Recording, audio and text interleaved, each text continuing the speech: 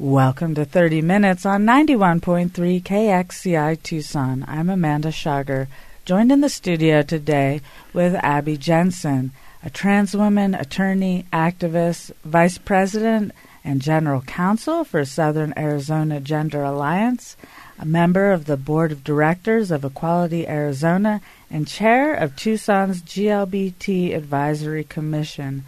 November is Trans Awareness Month, and we've invited Abby Jensen to come in and share with us what's happening this month in Tucson. Thank you very much, Amanda. Thanks for coming in. As we're getting started, it should be noted that later this evening at 5:30 today at the Old Main Fountain, there will be an observance for Transgender Day of Remembrance. Tell us about that. Transgender Day of Remembrance was started in 1999 by Gwendolyn Ann Smith, a trans woman in the Bay Area. It was founded in memory of a trans woman named Rita Hester, who was murdered in Boston in 1998, and her nephew, Ethan St. Pierre, is a trans man who was involved in that.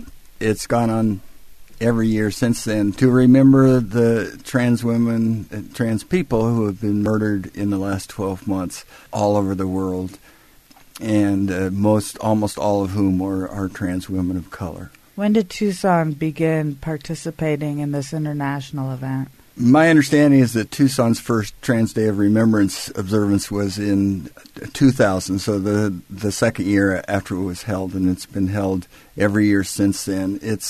For the last several years, it's been a collaboration between SAGA, the Southern Arizona Gender Alliance, the LGBTQ Affairs Office at the University of Arizona, and their Pride Alliance. And then next week on November 28th, in conjunction with The Loft and with Kodak, there's going to be a movie called Tangerine. Tell us about that. Tangerine is an amazing movie that stars two transgender women who were actually friends before they starred in the movie. It's about a Christmas Eve where one of them, Cindy's the character, was released from jail and discovers that her boyfriend and pimp has gone off with another woman, and they spend the day together experiencing life. And Maya Taylor, who plays Cindy, was the first transgender actress to win a major film award. She won the Best Female Actor Award from the Independent Spirits Awards in 2015. And that's at the Loft on the 28th, at the movie Tangerine, at Saga Movie Night, at the Loft Cinema. We're very excited about this showing. The producers of the movie have waived all their royalties, so Saga will benefit from all of the ticket sales at the movie. We're very grateful to The Loft and to Kodak, who is helping us for the expenses of the theater. Tell us about what Saga does. Why does Saga exist? Saga was founded in 1998 as a grassroots organization. That makes it one of the oldest transgender support and advocacy organizations in the country.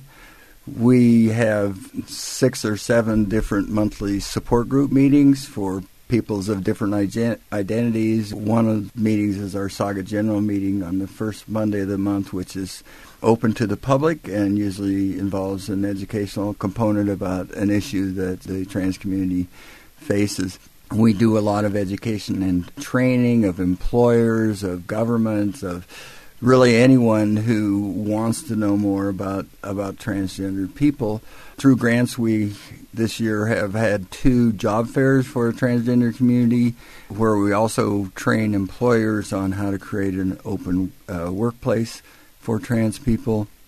And we are working with the homeless shelters in town to do training of their staff on how to be welcoming and respectful for transgender homeless people. Those are our major events, in conjunction with the election, which has raised a lot of fears in the trans community about what's going to happen in the next 4 years. Last Thursday, we arranged a special safe place that we opened for 9 hours, so anybody in the community could come talk about whatever was bothering them and just be in community, and that was very well received, and we had a lot of people there, and I think it helped to do some healing for our community. What would you like to address? Well, I think one of the most important things for people to understand about the trans community is the extremely high rate of violence against our community.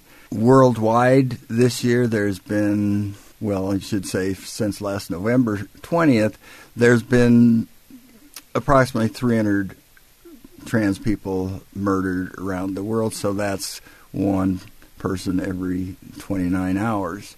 Almost all of those are trans women of color because they suffer from the intersections of oppression because of racism and sexism and transphobia and poverty. Here in the United States, last year there were 21 trans people murdered in the calendar year, which was a record. This year there's been 24 so far, and the year is not yet over. It's a very tragic situation. The discrimination against trans people in housing, in shelters, and especially employment, plus the cost of transition and the fact that until very recently almost every health insurance policy specifically excluded coverage for the costs of transition means that often members of our community have no other recourse but to resort to the street economy, especially sex work, to survive. And that puts them in danger and leads to a lot of violence against their community. But it's not just those people who are attacked. 3 years ago, Island Nettles was in New York City, walking down the street, across the street from a police station, and some guys were coming the other way, and they started catcalling them, and then one of them said to the other that, oh, that's a man, and so the guy that had been catcalling went over and beat her to death. You know, that kind of random violence happens regularly. I think it was in 2013, C.C. McDonald was walking down the street in Milwaukee, I believe it was, and it was late at night. She and some friends were going to a convenience store, and they walked by a bar, and a group of 4 or 5 people started heckling them, calling them names I don't care to repeat, and a fight ensued. She got hit in the face with a beer glass that severed her salivary gland. She protected herself, and in the course of that, the main attacker died. And she ended up spending 4 years in prison because of that incident, because she was walking down the street and she defended herself. It's a really tragic situation. We're relatively fortunate here in Arizona. Since 2005 or so, which is the amount of time I've really been involved in these issues, there's been 3 trans people, all trans women of color, murdered in the state of Arizona. 2 in Phoenix and 1 in Yuma. One of the really tragic things about the violence against our community is that first the police often misgender the victims, regardless of whether they've legally changed their names or their identification. They will be dead named, we call it, and misgendered. And then oftentimes the attackers will try and claim what we call a trans panic defense, which is, oh, well, you know, when I discovered this was really a man, I just lost it, and that's why I killed him, and so, you know, it's really not my fault. And unfortunately, that has been successful in at least reducing the crimes that people have faced. The person who murdered Amancio Corrales in Yuma, the prosecutor there was afraid that the defendant was going to raise that defense, and so allowed him to plea bargain to manslaughter instead of what should have been first-degree murder. And I find that really tragic, that people are able to use their own prejudice as a way to justify their violence against our community. You're listening to 30 Minutes on 91.3 KXCI Tucson. Joined in the studio today with Abby Jensen, a trans woman, attorney, activist, Vice President and General Counsel for Southern Arizona Gender Alliance, a member of the Board of Directors of Equality Arizona, and Chair of Tucson's GLBT Advisory Commission. We're discussing Trans Awareness Month. This is the 11th year that Saga Tucson has been observing this month and educating our community. Later today at 5:30 p.m., there's the Transgender Day of Awareness at the Fountain at Old Main. As I was talking about, the discrimination against trans people is one of the causes that violence is so endemic. And we are lucky here in Tucson in that Tucson was one of the first cities in the country to amend their non-discrimination ordinance to protect trans people. And the programs at the university that they have has made Tucson one of the best places in the country to be transgender. And people move here to transition because of that. There are 4 other cities in Arizona who have similar non-discrimination ordinance: Phoenix, Tempe, Flagstaff, and Sedona. But there's no statewide protections at all. And that's one of the goals of Equality Arizona and SAGA, is to enact a statewide non-discrimination protections for all lesbian, gay, bisexual, and transgender people. In 2013, now Senator John Kavanaugh, who was then chair of the House Appropriations Committee, introduced a bill that would have made it a crime for trans people to use the restroom that didn't match their birth certificate, which is a significant problem because most people cannot change their birth certificates legally because of the requirements that various states put in place for doing that. Fortunately, he withdrew that bill after a lot of public pressure. He substituted another bill that would have overridden Tucson's ordinance with respect to protections for restrooms and similar spaces. That bill died in the legislature. Fortunately, it was pushed aside because that was the year that Jan Brewer and the legislature were fighting over the expansion of Medicaid and enacting a budget. So we've been very fortunate here, but we continue to fear that kind of legislation is going to come back, especially given the success of HB2 in North Carolina. I'm not sure it's been successful because they've lost over $400 million and thousands of jobs because of the business reaction to that law. But this year, there were over 200 anti-LGBT bills introduced across the country. Approximately 40 of those were specifically anti-transgender. Only 2 of those passed, which we were very grateful for, but there's no question, especially with the election of Donald Trump, that we are going to face a similar avalanche of anti-trans bills in 2017. Resisting all of this legislation seems like it must constitute a lot of awareness, a lot of activism, a lot of work. It is, and one of the problems in Arizona is we do not have a statewide transgender advocacy organization to coordinate these things. Funding for transgender organizations and issues in general is woefully inadequate. A study of funding from 2013 found that across the United States, of every $100 that was donated to an LGBT advocacy organization, 1 penny was donated to transgender organizations. And of the top 25 organizations in that survey, the number 25 had received a total of $30,000 over a 3-year period. SAGA is very fortunate in that we have had ongoing support from the Alliance Fund, a local foundation, but we don't have the funding yet to be able to do all that needs to be done. In order to enact a statewide non-discrimination law, we need to have a long-term public education program all over the state to build a grassroots movement to support and convince legislatures that not only is this the right thing to do to protect people against discrimination based on things that have nothing to do with their worth or their ability, but it's also good for business. Businesses who support their transgender employees discover that they earn very loyal and very productive employees. Businesses look at states now to see what protections they have for their LGBT employees and make choices on where to locate because of that. And that is one of the primary reasons that North Carolina is suffering so greatly because of their anti-trans bill, HB2, that was passed earlier this year.